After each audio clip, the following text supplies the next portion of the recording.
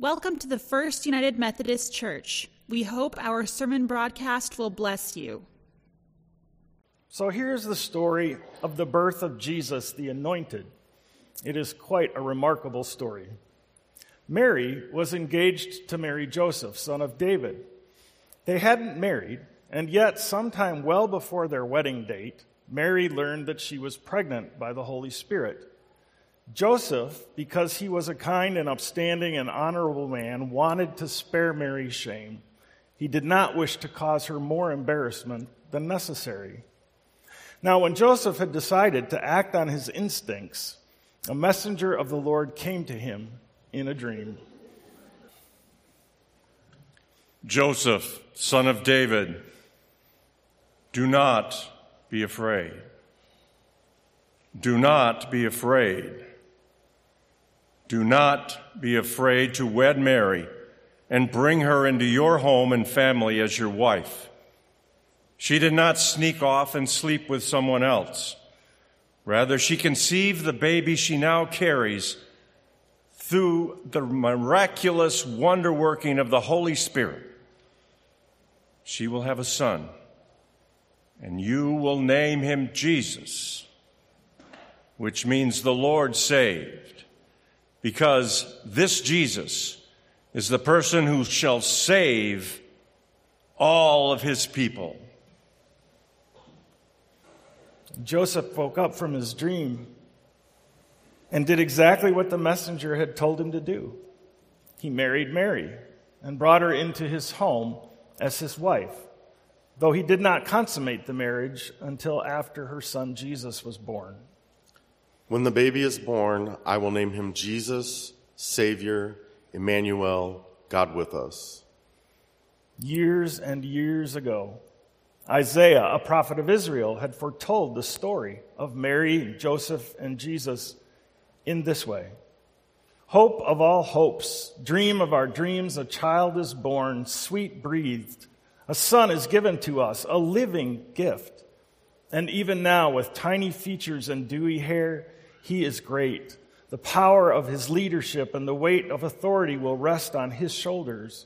His name we'll know in many ways. He will be called Wonderful Counselor, Mighty God, Dear Father, Everlasting, Ever Present, Never Failing, Master of Wholeness, Prince of Peace.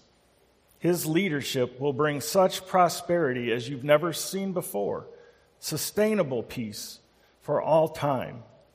This child, God's promise to David, a throne forever among us, to restore sound leadership that cannot be perverted or shaken. He will ensure justice without fail and absolute equity, always. The intense passion of the eternal commander of heavenly armies will carry this to completion. We don't know a lot about Joseph.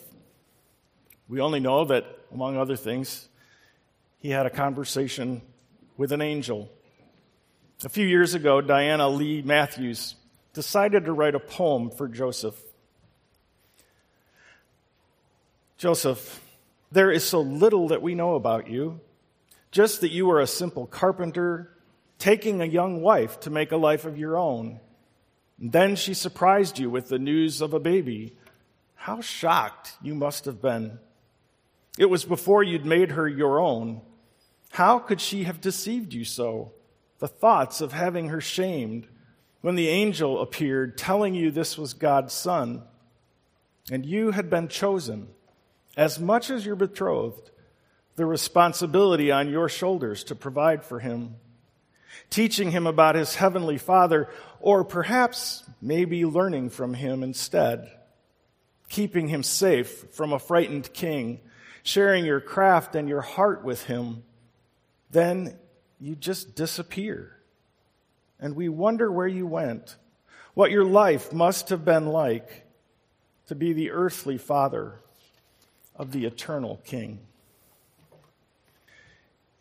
Every angel in this series so far, and most of us probably know that it's going to be that way next week, seems to use the phrase, "do not be afraid," as an opening line. But perhaps no one needed to hear it more than Joseph.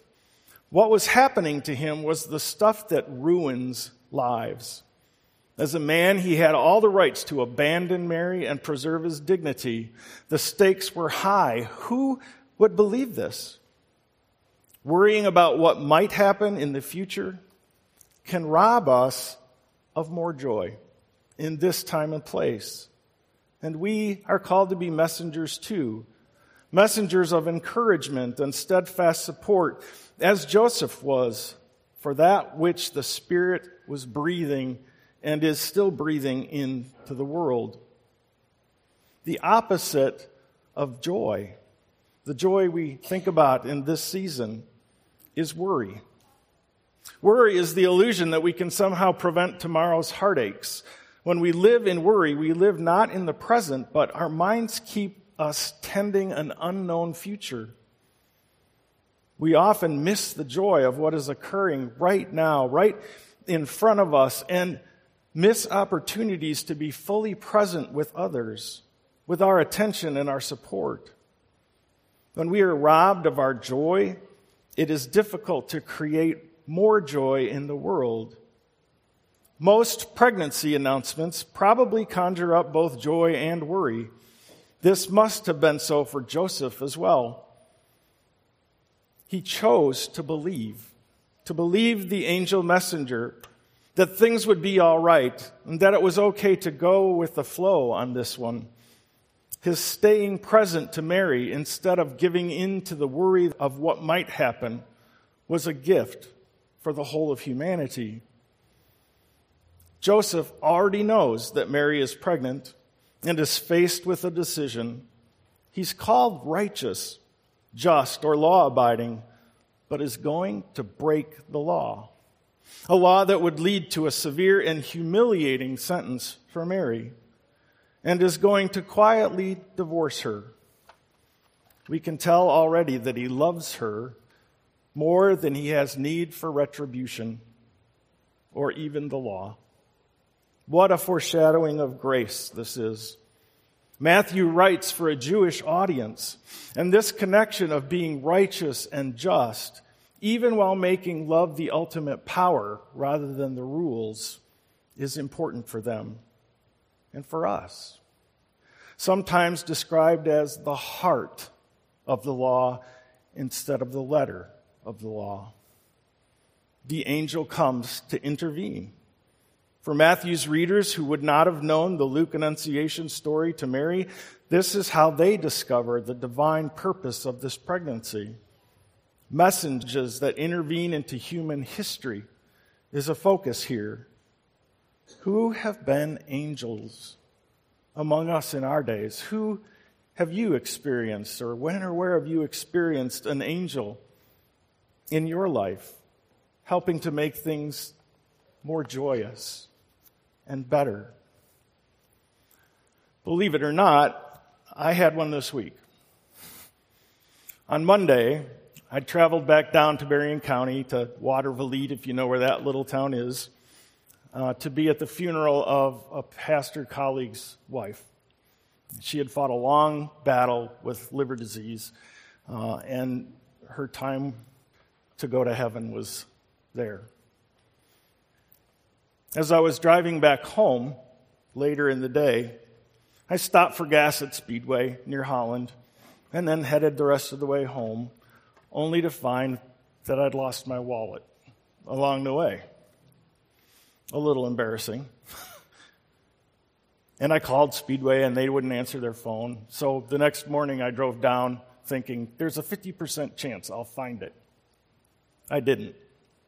And so I canceled all my credit cards, told the bank I needed a new debit card, and then on Friday, I had a voicemail message. It was a woman saying, my husband found your wallet. He wasn't anywhere near Holland. He was in Rockford. I don't know how the wallet got from... He must have stopped at the same Speedway. But she sent that message, and I called, and I said, you have my wallet. That's wonderful. Thank you so much. And then she told me that it was her husband who found it and how he does a lot of driving as part of his work and just happened to come upon it. But I'm mindful that so many people would have just walked past or thrown it in the trash or tried to use whatever things might be available by having it.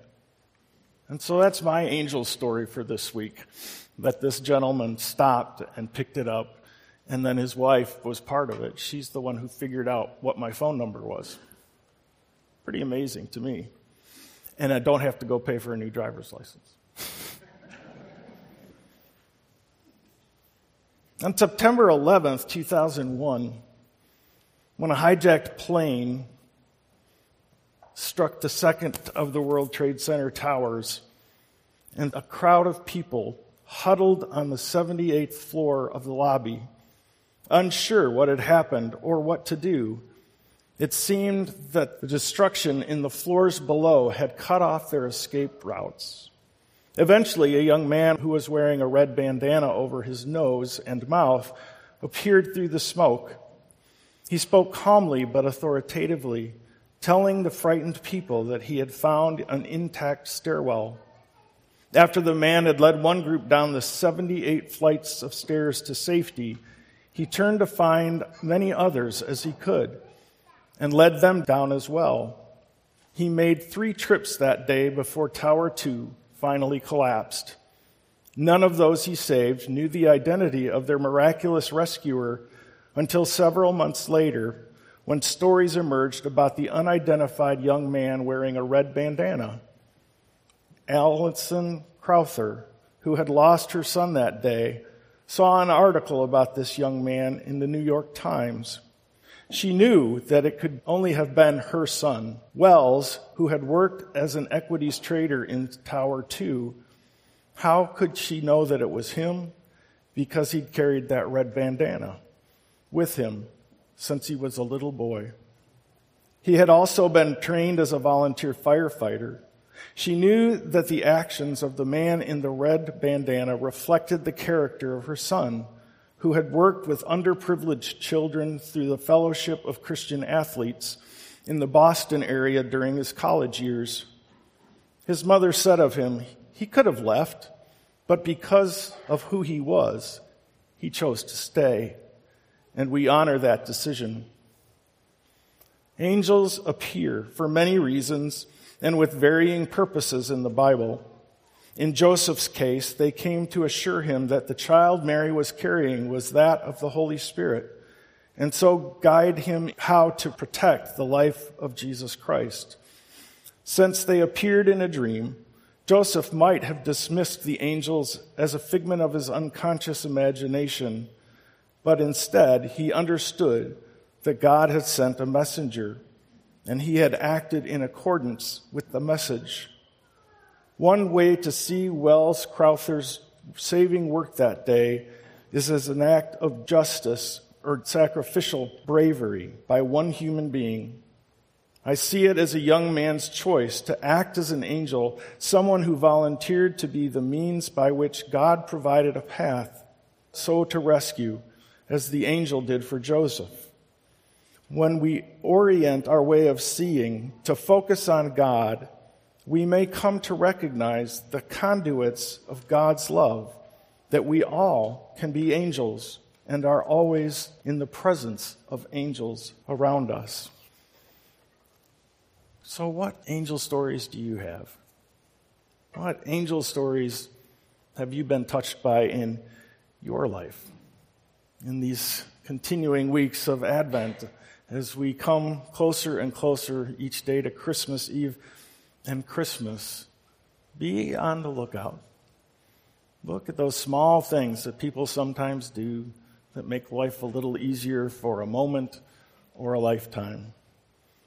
I want to close with another poem, this one by Ann Weems, titled, What Do I Want for Christmas? What do I want for Christmas? I want to kneel in Bethlehem, the air thick with alleluias, the angels singing that God is born among us. In the light of the star, I want to see them come, the wise ones and the humble. I want to see them come bearing whatever they treasure to lay at the feet of him who gives us life. What do I want for Christmas? To see in that stable the whole world kneeling in thanks for a promise kept, new life, for in his nativity we find our own. Let us pray. Oh God, for all the gifts that you pour into our world and into our lives individually, we give you thanks and praise. We give you thanks especially for those people in our lives who have been angels to us at times of need. Help us to find those ways in which we can be angels to one another and even to the strangers among us. We pray all this in the name of Christ our Lord. Amen.